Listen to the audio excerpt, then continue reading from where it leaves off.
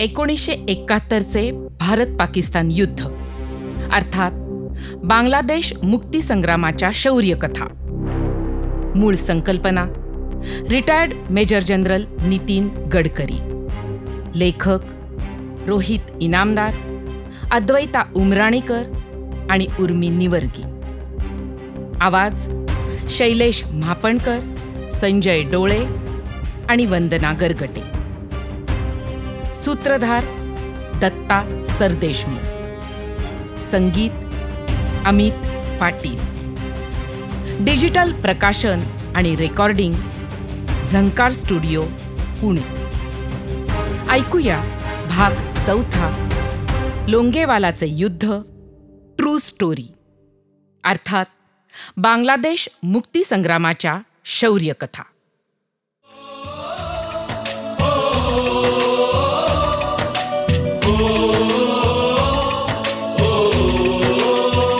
संदेशे आते हैं हमें तड़पाते हैं, कुछ चिट्ठी आती है वो पूछे जाती है कि घर कब आओगे, कि घर कब आओगे, लिखो कब आओगे कि तुम बिन ये.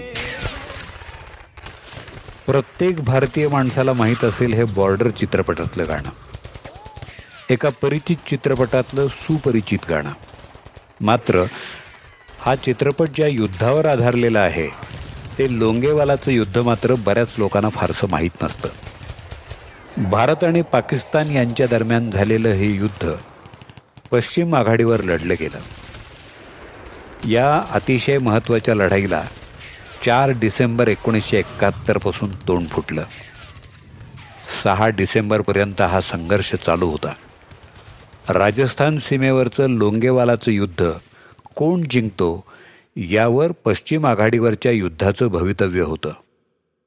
भारतीय पायदळाच्या ज्या 12व्या डिव्हिजनकडे या भागाच्या संरक्षणाची व्यवस्था सोपवलेली होती ती राजस्थानच्या ईशान्य भागात तैनात केलेली होती.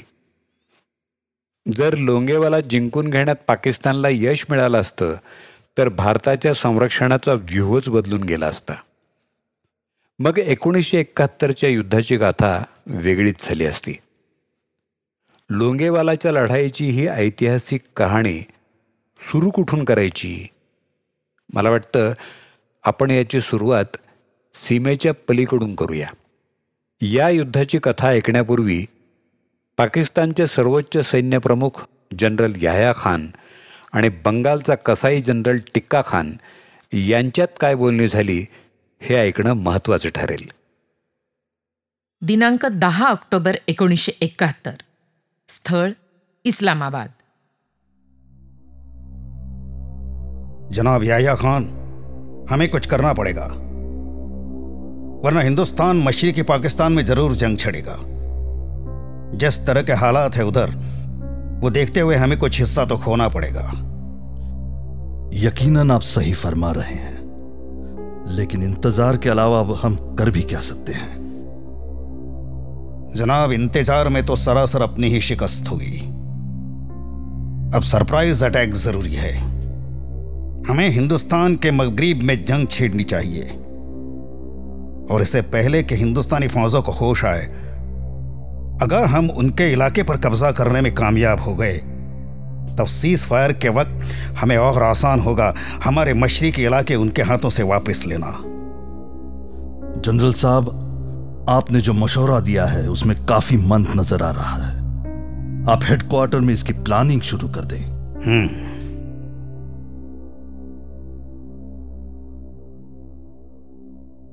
या प्लॅनिंगचा परिणाम पुढच्याच महिन्यात दिसून आला. ते दिवस होते 3 डिसेंबर आणि 4 डिसेंबरचे.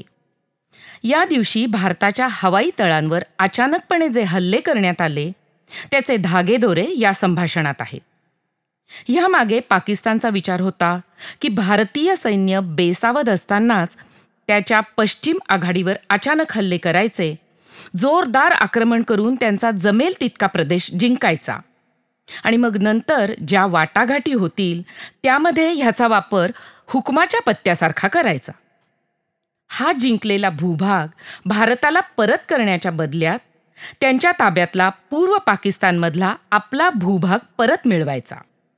त्यासाठी पंजाब राजस्थान सीमेजवळची श्री गंगानगर किंवा फजिल्का ही मोठी गावं महत्त्वाची ठरणार होती.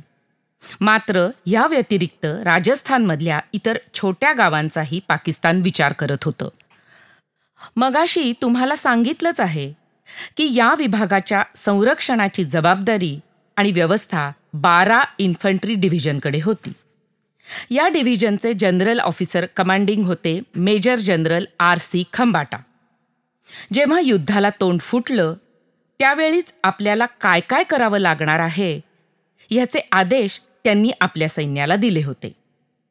12 इन्फंट्री डिव्हिजनचं मुख्यालय यावेळी होतं किशनगढला, म्हणजे लोंगेवालापासून सुमारे 35 किलोमीटर अंतरावर. दिनांक 3 डिसेंबर 1971, वेळ रात्रीचे 9. Major general R.C. खंबाटा सैन्याला सांगताना म्हणतात, जंटलमन, पाकिस्तानने आपल्या विरुद्ध युद्ध घोषणा केलेली आहे. आता मात्र आपल्याला युद्धात उतरावंच लागणार आहे. इतके दिवस आपण सगळेजण जी तयारी करत होतो, आक्रमक शत्रूला जोरदार तडाखे देण्याची, त्याप्रमाणे कारवाई करण्यासाठी आपल्याला दक्षिण विभागाच्या आर्मी कमांडरनी आता परवानगी दिलेली आहे. ही योजना त्यांनी मला या भागातल्या ऑर्डर ग्रुपला समजावून सांगण्यासाठी सांगितलेलं आहे आणि ही योजना मी तुम्हाला आत्ता सांगतोय. नीट ऐका. आपली डिव्हिजन म्हणजे 12 इन्फंट्री डिव्हिजन रामगड, इस्लामगड, रहिमयार खान मार्गे पाकिस्तानात कूच करेल. आपलं लक्ष असेल पाकिस्तानमधलं रहिमयार खान. तुम्हाला ठाऊकच असेल ह्या भागात रहिमयार खान हे किती महत्त्वाचं आहे. आपल्या सीमेपासून 65 किलोमीटरवर आहे. लाहोर ते कराची ह्या रेल्वे मार्गावर असलेलं हे गाव शत्रूच्या दळणवळणाचं महत्त्वाचं केंद्र आहे. बऱ्याच युद्धातून असं दिसून आलेलं आहे की सैन्याच्या कोठारातून दूरवर लढणाऱ्या सैन्याला मिळणारी रसद ही जास्ती करून रेल्वे मार्गे नेली जाते. त्यामुळे हा मार्ग तोडणं अतिशय आवश्यक आहे. त्या दिशेनं आपली एक ब्रिगेड आक्रमण करत पुढे सरकेल आणि दुसरी ब्रिगेड त्याच्या मागोमाग येईल. उद्या रात्री 9 वाजता आपल्या आक्रमणाला सुरुवात होईल. म्हणजे 4 डिसेंबर 1971ला आपण पाकिस्तानातलं इस्लामगड ताब्यात घ्यायला हवं, जेणेकरून रहिमयार खानची वाट आपल्याला खुली होईल. इथं आपल्या ह्या ठाण्यावर फक्त आपली 3री ब्रिगेड, त्यातली 1 बटालियन सोडल्यास तळ ठोकून थांबेल. उरलेलं सगळं सैन्य रहिमयार खानच्या कारवाईसाठी अपेक्षित आहे. आपल्या दिमतीला असेल चिलखती दळाची 1 रेजिमेंट आणि रणगाड्यांची 1 squadron. Colonel Hussain, commanding officer of 23 Punjab, 12.5 ते किशनगड या पट्ट्याचं संरक्षण तुम्ही करा. पश्चिमेकडच्या गब्बर लोंगेवाला टापूमधून पाकिस्तानी सैन्याने अजिबात मुसंडी मारता कामा नये, त्याप्रमाणे तुम्ही सैन्याची रचना करा. आपण कोण आहोत ते आता शत्रूला दाखवूनच द्या. तुम्हा सर्वांना शुभेच्छा.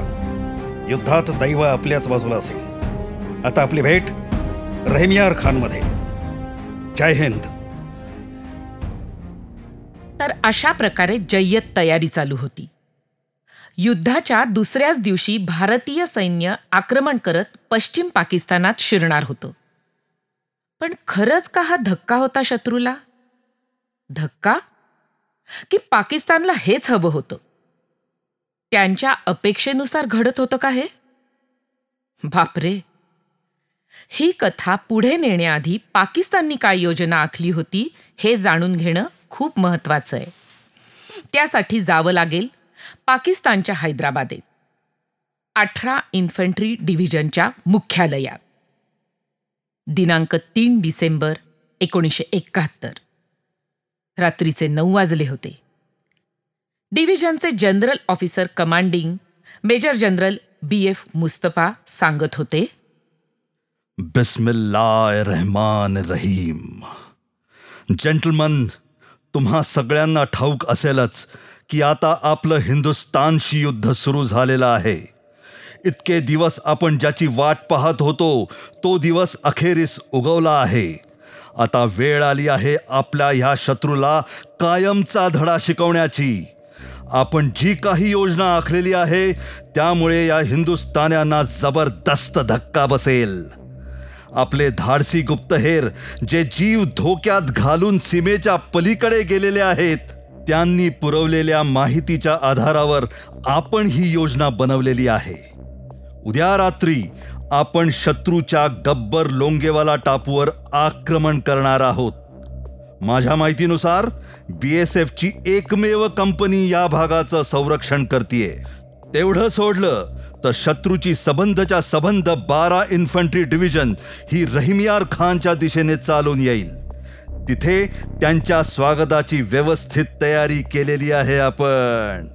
ते वाटेत असतानाच दुसऱ्या बाजूनी आत शिरून आपण त्यांचा प्रदेश कब्जात घेतलेला असेल. जेव्हा त्यांना कळेल की आपल्या पाठीमागे काय धोका आहे तेव्हा वाटेतलं इस्लामगड सोडून पुढे जायची त्यांची हिम्मत होणार नाही. तेव्हा उद्या आपण शत्रूच्या भागात आक्रमण करणार आहोत.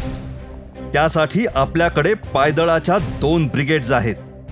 त्यांची कुमक करेल रणगाड्यांची पूर्ण एक रेजिमेंट, शिवाय जोडीला चिलखती वाहनांची अजून अर्धी रेजिमेंट देखील असेल. म्हणजे प्रत्यक्ष रणांगणावर पायदळाच्या एका ब्रिगेडचं संरक्षण करेल रणगाड्यांची एक रेजिमेंट. अशा प्रकारेच उद्यापासून आपण आगेकूच करणार आहोत. मुझे सुबह का नाश्ता तनौत में, दोपहर का खाना जैसलमेर और रात की दावत जोधपुर में चाहिए. हमारी जंग कल रात यानी कि 4 तारीख की रात 9 बजे शुरू होगी. मैं उम्मीद करता हूं कि आप काफिरों को सबक सिखाने के लिए तैयार हो. जीवे पाकिस्तान, जीवे पाकिस्तान, जीवे पाकिस्तान. खुदा हाफिज. तर ऐकलं ना, ह्या परस्पर शत्रूंच्या शिबिरामध्ये 3 डिसेंबरच्या रात्री काय गुप्तबेत शिजत होते ते. पण दैव हे भारतीय सेनेच्या बाजूनी होतं. त्यांचं आक्रमण हे 24 तासांनी पुढे ढकलण्यात आलं. तोवर तानोजच्या पश्चिमेकडे असलेल्या साढेवाला आणि लोंगेवालाच्या भागात 23 पंजाब सैन्य दलाची नेमणूक झाली. सैन्य दलातल्या वरिष्ठांच्या अंदाजानुसार लोंगेवाला भागात शत्रूकडून हल्ला होण्याची शक्यता फार कमी होती. त्यामुळे तिथल्या संरक्षणासाठी फक्त एक कंपनी नेमण्यात आली होती आणि ती होती 23 पंजाबची alpha company. Major KS Chandpuri हे तिचे नेतृत्व करत होते. BSFच्या जागांचा वापर करत त्यांनी तात्पुरते खंदक खोदले. त्यानुसार संरक्षणाची तात्पुरती व्यवस्था उभी केली. त्या रात्री त्यांच्यासमोर काय वाढून ठेवलं होतं आणि काय घडणार होतं याची मुळीच कल्पना कोणालाच नव्हती. मग काय घडलं त्या रात्री? तुमची उत्सुकता न ताणता आता जाऊया थेट रणांगणावर. रात्रीचे 9 वाजले होते. लोंगेवाला चौकीवर सैन्याची गस्त चालू होती. सैन्याच्या गस्तीसाठी म्हणून लेफ्टनंट धरमवीर आणि त्याची लोकं मुख्य चौकीपासून थोडी पुढे गेली होती. रात्रीच्या मिट्ट काळोखात वातावरणामध्ये थोडी थंडी आणि शांतता पसरली होती. पण ही होती वादळापूर्वीची शांतता. इतक्यात चौकीवरच्या रेडिओ सेटवर फोन खणाणला. ताबडतोब तिथला रेडिओ ऑपरेटर मेजर चांदपुरींकडे गेला. सर जी, लेफ्टिनेंट धर्मवीर का कॉल है जी. ओके, थ्रू करो. सर, धर्मवीर बोलतोय. सर, मी सीमेवर BP 635 पाशी गस्त घालतोय. इथे रणगाड्यांच्या चाकांचे जोरात आवाज ऐकू येत आहेत. ते बहुतेक आपल्याच दिशेनं पुढे येत आहेत. धर्मवीर, तुम्हाला सांगता येईल का की एकंदर किती रणगाड्या असतील? म्हणजे साधारण त्यांची संख्या किती असेल?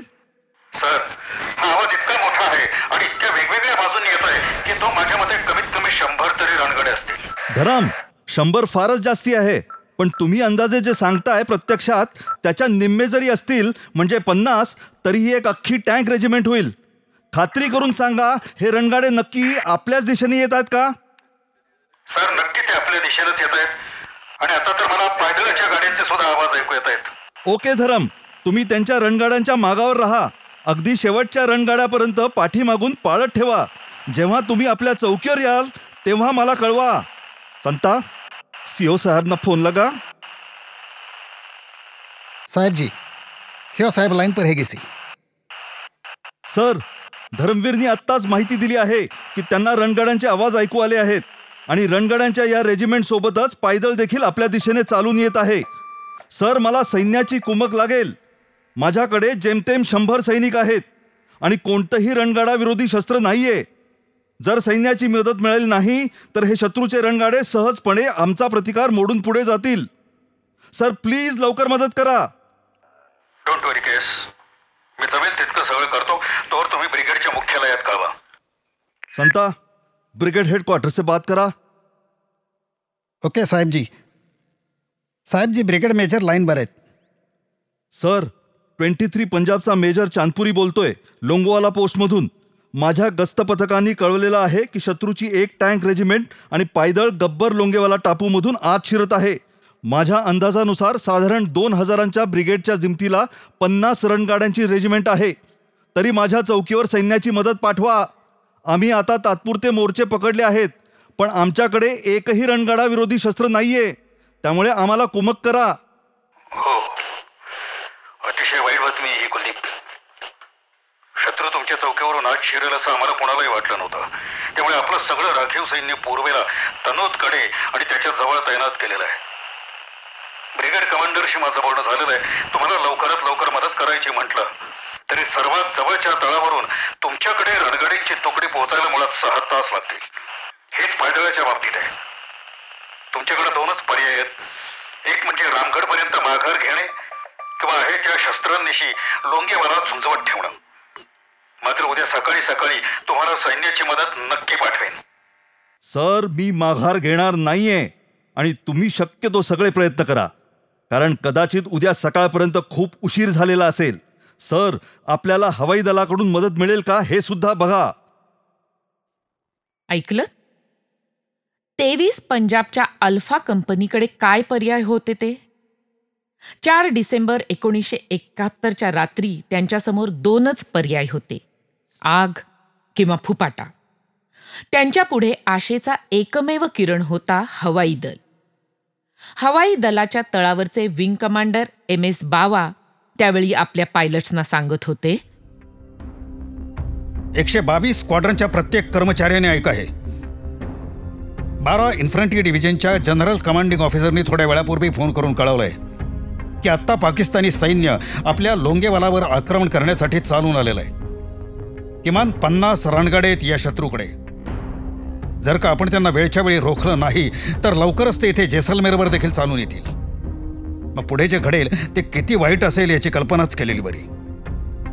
दुर्दैवानं आत्ता आपल्याकडे जी हंटर विमानं आहेत ती रात्री उडू शकणार नाहीत. त्यामुळे जनरल कमांडिंग ऑफिसरना मी सांगितलंय की उद्या सकाळी उजाडल्याबरोबर आम्ही उड्डाण भरून त्या जागेवर पोहोचू. मात्र तोवर लोंगेवालामधल्या कंपनीला ती चौकी लढवत ठेवायला सांगा. जेंटलमॅन, पहिलं विमान सकाळी 6:40 उडेल. आपलं पहिलं विमान तिकडे 7च्या आधी पोहोचलं पाहिजे.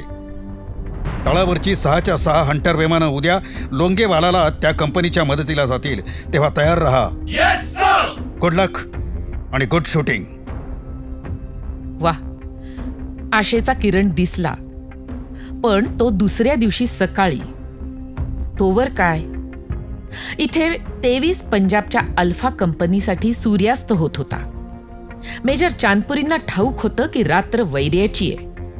एक एक क्षण युगासारखा वाटत होता.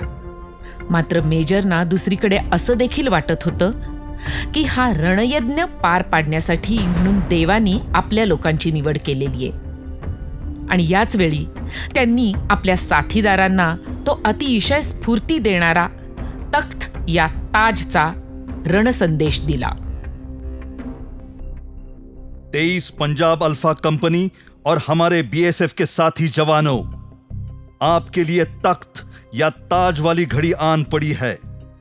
दुश्मन सीमा पर से टंकों के साथ हमारे ऊपर हमले बोलने के लिए कूच कर चुका है.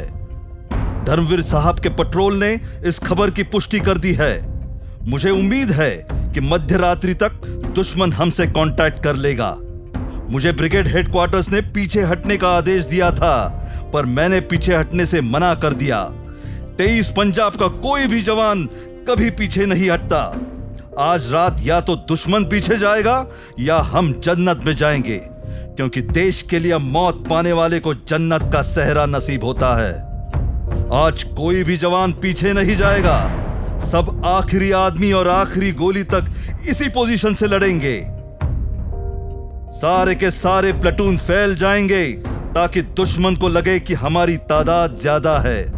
आगे लगी तार को सीधा कर दो और जितनी एंटी टैंक माइन लगा सकते हो लगा दो। सीओ साहिब ने 2 आरसीएल तोपें भिजवाई हैं। वो कंपनी के दोनों साइड में तैनात होंगी। 2 एमएमजी बीच में होंगी। मेरे हुक्म देने तक कोई भी फायर नहीं खोलेगा। यदि तो हम रात भर टिक गए तो सुबह होते से ही हमारे हवाई जहाज दुश्मन के ऊपर कहर बरसाएंगे। जाओ, अब अपने पोस्ट पे जाओ। वाहे गुरु तुम्हारे साथ है। बोले सोनिहाल। सत श्री अकाल।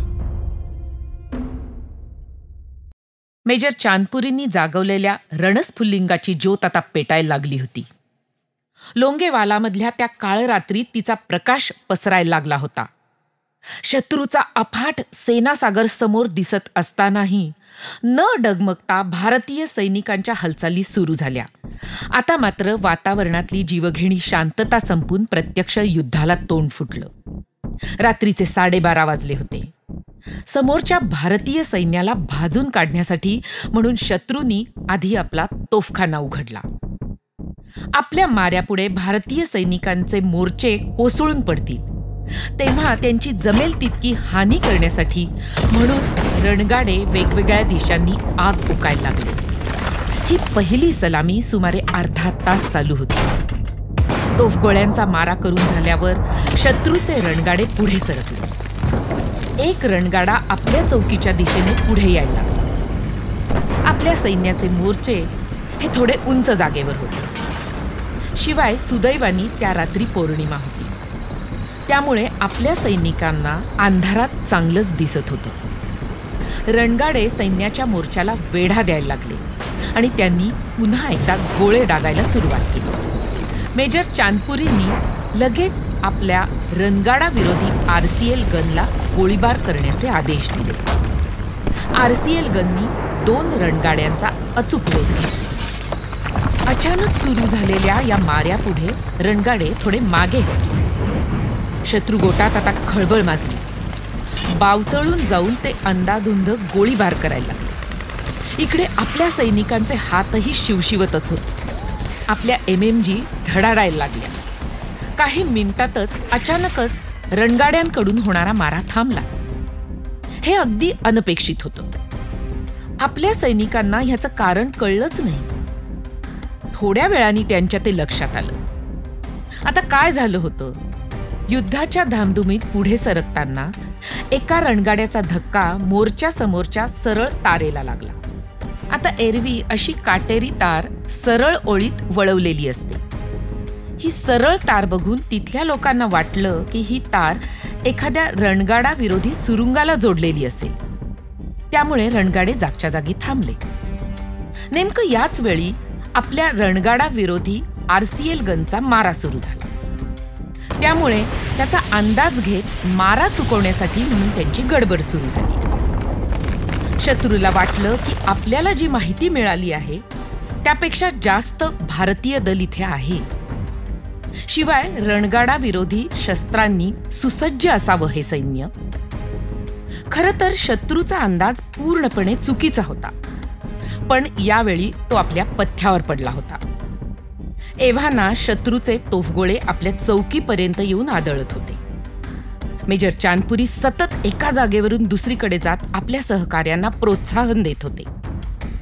अशाच एका क्षणी घात झाला आणि एक तोफगोळा त्यांच्या उजवीकडे येऊन आदळला. तिथल्या एमएमजी चालवणाऱ्या सैनिकाचा त्यात बळी गेला. एमएमजी थोड्या वेळाकरता शांत झाली, पण माघार घ्यायची नाही हे ठरवूनच आपलं सैन्य झुंजत होतं. पहाटे 3:30 पर्यंत असा गोळीबार चालू होता. असं म्हणतात की तोपर्यंत पाकिस्तानी सेनेतले इंजिनियर्स मुख्य युद्धभूमीजवळ आले होते. त्यांनी रणगाडा विरोधी सुरुंगाची पाहणी केली. पण त्यांना तसं काहीही सापडलं नाही. मग आपल्या मोर्चांवर जोरदार आक्रमण करण्यासाठी शत्रू पुन्हा एकदा सरसावला. पण आता आपल्या सैनिकांचा लढायचा दृढनिश्चय बघून शत्रू निकच खाल्ली आणि हे आक्रमण परत लांबणीवर पडलं. मेजर चांदपुरींकडे रणगाडा विरोधी तोफ असलेली एकच जीप होती आणि ते स्वतः त्याला मार्गदर्शन करत होते. ह्या जीपच्या साह्याने त्यांनी आत्तापर्यंत शत्रूच्या रणगाड्यांना रोखून धरलं होतं. लढाई चालूच होती. असं करत करत सकाळचे 6:30 वाजत आले. आता मात्र शत्रूंनी निकराचा हल्ला करायचं ठरवलं. रात्रभर दोन्हीकडून बंदुकीचा अव्याहत मारा सुरू होता. शत्रू जागा सोडून पुढे यायला तयार नव्हता, कारण त्यांचा असा गैरसमज झाला होता की भारतीयांकडे मोठ्या प्रमाणावर सैन्य तैनात आहे. आता मधल्या काळात अजून एक गडबड झाली. जे पाकिस्तानी रणगाडा दल लोंगेवालाच्या पाठीमागे आपल्या पायदळाची वाट बघत होतं, त्याला पायदळ येऊन मिळालंच नाही. ह्यामुळे त्यांना वेळ लागत होता. आता अशा परिस्थितीत जर का ह्या दलांनी लोंगेवालाला बगल देऊन रामगढच्या दिशेने आगेकूच केली असती तर त्यांना वाटेत कुठेही भारतीय सैनिकाशी सामना करावा लागला नसता. पण यासाठी शत्रूलाही अनेक अडचणींचा सामना करावा लागला असता. त्यांच्या चिलखती गाड्यांची चाकं वाळवंटातल्या मौशार रेतीत सारखी रुतून बसायची. यामुळे चिलखती दलाच्या हालचाली संथ होत होत्या. ह्या रणगाड्यापासून पायदळ वेगळं पडलं. त्यांचा आपापसात ताळमेळच उरला नाही. पुढे पुढे तर त्यांच्या अधिकाऱ्यांमध्ये फारच गोंधळ व्हायला लागला. परिणामी त्यांचं लष्करी वेळापत्रकच चुकलं. पाकिस्तान्यांनी आपले हल्ले पुढे ढकलण्यामागे हे सर्वात महत्त्वाचं कारण होतं. जर का रात्रीच्या अंधारातच त्यांनी लोंगेवाला घेतलं असतं तर आज युद्धाची कथा ही पाकिस्तानी दृष्टिकोनातून सांगितली गेली असती. पण हे घडणार नव्हतं. त्यांच्या मार्गात मेजर चांदपुरी आणि त्यांचे सैनिक होते. त्यांना दिसत होतं की शत्रू आपल्यापेक्षा सगळ्याच आघाड्यांवर बलशाली आहे. पण तरीही हे शूर सैनिक ठामपणे आपल्या जागेवर उभे राहिले आणि शत्रूच्या रणगाड्यांशी त्यांनी चिवटपणे झुंज दिली. वेळ सकाळी 6:30. स्थळ जैसलमेर हवाई तळ. विंग कमांडर MS बावा बोलत आहेत. बॉयज, विमानासाठी हे हवामान चांगलं आहे. आपल्याकडे 6 हंटर विमान आहेत. ह्या मोहिमेतल्या प्रत्येक गटात म्हणजे सॉर्टीत 2 विमानं असतील. पहिल्या सॉर्टीचं नेतृत्व करतील फ्लाईट लेफ्टनंट DK दास आणि flight lieutenant RC Gosain. Longewala परिसरात जे रणगाडे असतील त्यांना शोधून शोधून उद्ध्वस्त करायचं आहे. पहिली सॉर्टी ही लोंगेवालामधली परिस्थिती या ठिकाणी कळवेल. आता ठरल्याप्रमाणे विमानांच्या ह्या गटांनी पहाटेच्या सरत्या अंधारात हवेत झेप घेतली. वास्तविक ह्या मंद प्रकाशात त्यांना समोरची धावपट्टी देखील अगदी कशीबशी दिसत होती. तरीही त्यांनी उड्डाण केलं. पण त्यांना आश्चर्याचा धक्का लोंगेवालाला आल्यावर बसला. शत्रूचे रणगाडे हे तिथल्या चौकीवर मागच्या बाजूने म्हणजे दक्षिणेकडून हल्ला चढवायच्या पवित्र्यात होते. दोन्ही पायलट्सना हे रणगाडे ताबडतोब नष्ट करण्याची आज्ञा हवाई दलाच्या तळावरून देण्यात आली आणि तिथे युद्धाचं पारडं फिरलं. मेजर चांदपुरी आणि त्यांचे सैनिक ह्यांना आता दैवानी हात दिला. हंटर विमानांच्या रूपात त्यांचं दैव धावून आलं होतं. विमानांचा आवाज ऐकून शत्रूच्या रणगाड्यांनी विमानविरोधी मारा करायला सुरुवात केली. पण प्रसंग ओळखून भारतीय हवाई दलाच्या पायलट्सनी निधड्या छातीने संकटाला तोंड दिलं. हवेतल्या हवेत त्यांनी हा मारा चुकवला आणि रणगाडे हेरून त्यांचा मात्र अचूक वेध घेतला. पाकिस्तानी रणगाड्यांच्या मागच्या भागात पेट्रोलच्या जास्तीत जास्त टाक्या ठेवलेल्या होत्या. ही व्यवस्था त्यांनी जैसलमेरला जायच्या दृष्टीने केली होती. मात्र ही सोय आता त्यांना मारक ठरली. विमानातून बॉम्ब पडल्यावर सर्वात आधी काय झालं असेल तर ह्या पेट्रोलच्या टाक्यांनीच पेट घेतला. पाहता पाहता आगीच्या ज्वाळांनी पूर्ण रणगाडा वेढून गेला. आतल्या लोकांना काही कळायच्या आतच हे बंदिस्त सुरक्षा कवच धडाडून उठलं. त्यांना पळून जायची संधीच मिळाली नाही. रणगाड्याचा पूर्णपणे विनाश झाला. रणगाड्यांचं हे सर्पसत्र मग कितीतरी वेळ चालू राहिलं. हंटर विमानांनी आपलं सावज हेरून त्यांची अक्षरशः शिकार केली. विमानांच्या पहिल्या गटांनी 5 रणगाडे उद्ध्वस्त करून टाकले. थोड्याच वेळात विमानांचा दुसरा गट तिथे आला.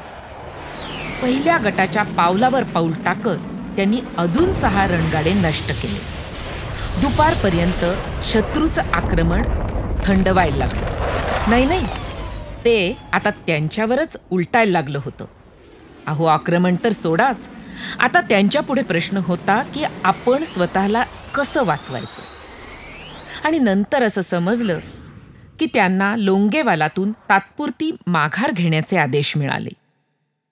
सैन्याची जमवाजमव करत ते परत लोंगेवालावर तुटून पडणार होते. पण संध्याकाळपर्यंत त्यांच्यातले अंतर्गत वाद खूप वाढले. पाकिस्तानच्या 51 इन्फंट्री ब्रिगेडच्या अधिकाऱ्यांमध्ये मतभेद झाले. वरिष्ठांच्या आज्ञा न ऐकता त्यांच्यातल्या काही जणांनी बंड केलं.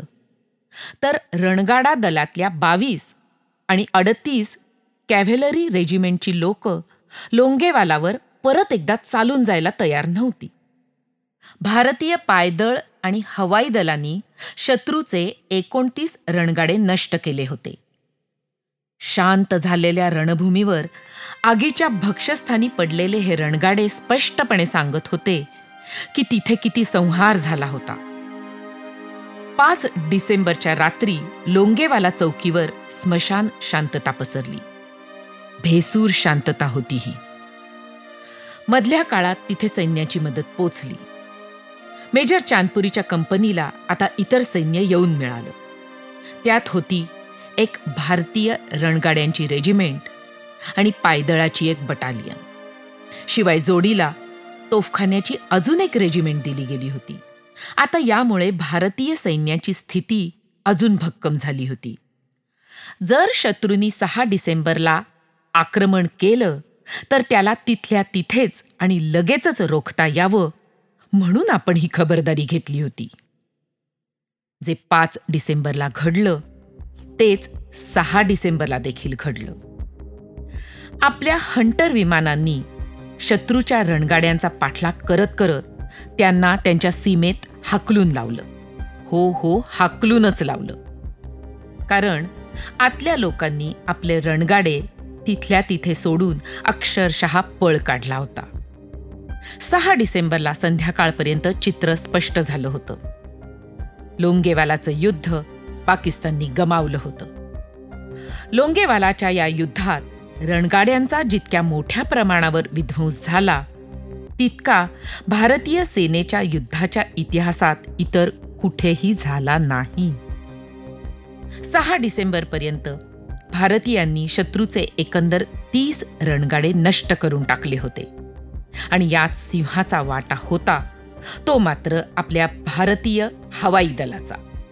एका पाकिस्तानी अधिकाऱ्यांनीही हवाई दलाची मदत मागितली होती. पण भारतीय हवाई दलांनी आकाशात जे थैमान घातलं होतं त्याचं वर्णन देखील ह्या माणसानं केलं आहे. ऐका हे वर्णन. दुश्मन की हवाई फौज ने नाक में दम कर दिया है. एक हवाई जहाज जाता है और दूसरा आता है और 20-20 मिनट ऊपर नाचता है. 40% फौज और सामान हलाक पर तबाह हो चुका है. आगे जाना तो क्या, पीछे मुड़ना मुश्किल हो गया है. जल्दी हवाई फौज मदद के लिए भेजो, वरना वापस मुड़ना नामुमकिन है. हो, त्यांनी प्रयत्न केले खरे, पण झालं काय? पाकिस्तानचं हवाई दल काही त्यांच्या मदतीला येऊ शकलं नाही. मग होणार काय? जेव्हा युद्ध संपलं तेव्हा त्यांनी 34 रणगाडे गमावले होते. सैन्याची 500 वाहनं नष्ट झाली होती. तर सुमारे 200 सैनिक मारले गेले. पाकिस्तानी रणगाड्यांसाठी हा आजपर्यंतचा सर्वात मोठा पराभव आहे. आणि याच्या उलट भारताची आकडेवारी आहे. लोंगेवालावरच्या कंपनीमधले 2 सैनिक मारले गेले, 1 RCL गन नष्ट झाली आणि 1 MMG उद्ध्वस्त झाली. भारतीय हवाई दलाने तर या 3 दिवसात नवीन इतिहासच रचला.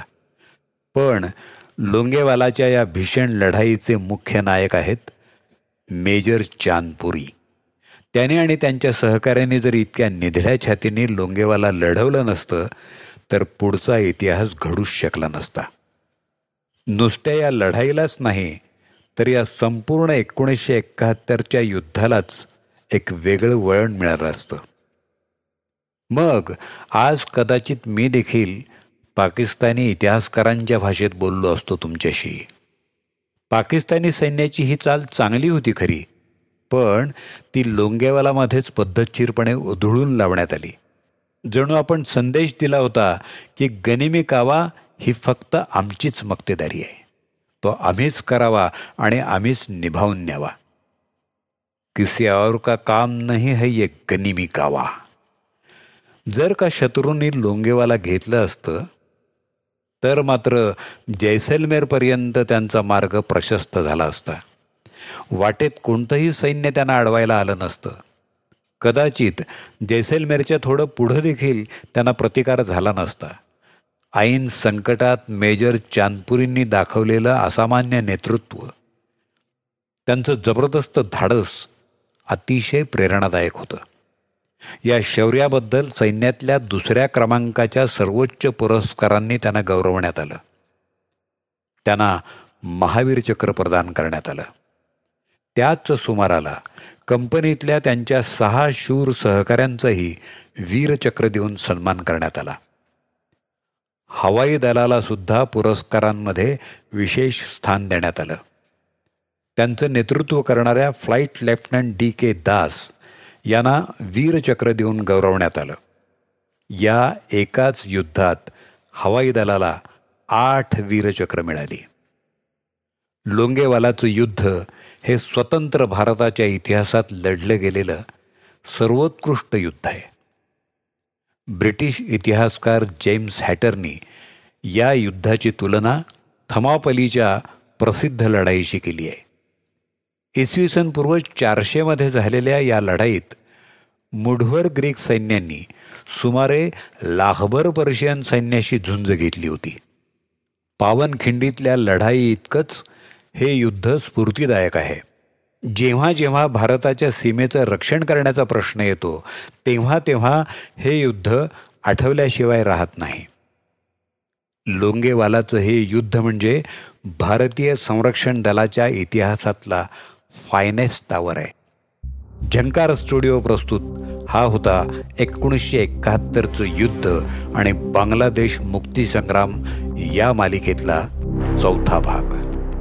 हा भाग ऐकल्याबद्दल आम्ही आपले आभारी आहोत. श्रोते हो, पुढच्या भागात ऐकूया पूर्व आघाडीवरच्या सर्वात रक्तरंजित युद्धाविषयी, अर्थात हिलीतल्या युद्धाविषयी. त्यापूर्वी तुम्ही आधीचे 3 भाग जर ऐकले नसतील तर जरूर ऐका आणि तयार रहा अंगावर शहारा आणणाऱ्या रक्तरंजित हिलीच्या युद्धाची कहाणी ऐकायला. 1971 आवर फायनेस्ट आवर.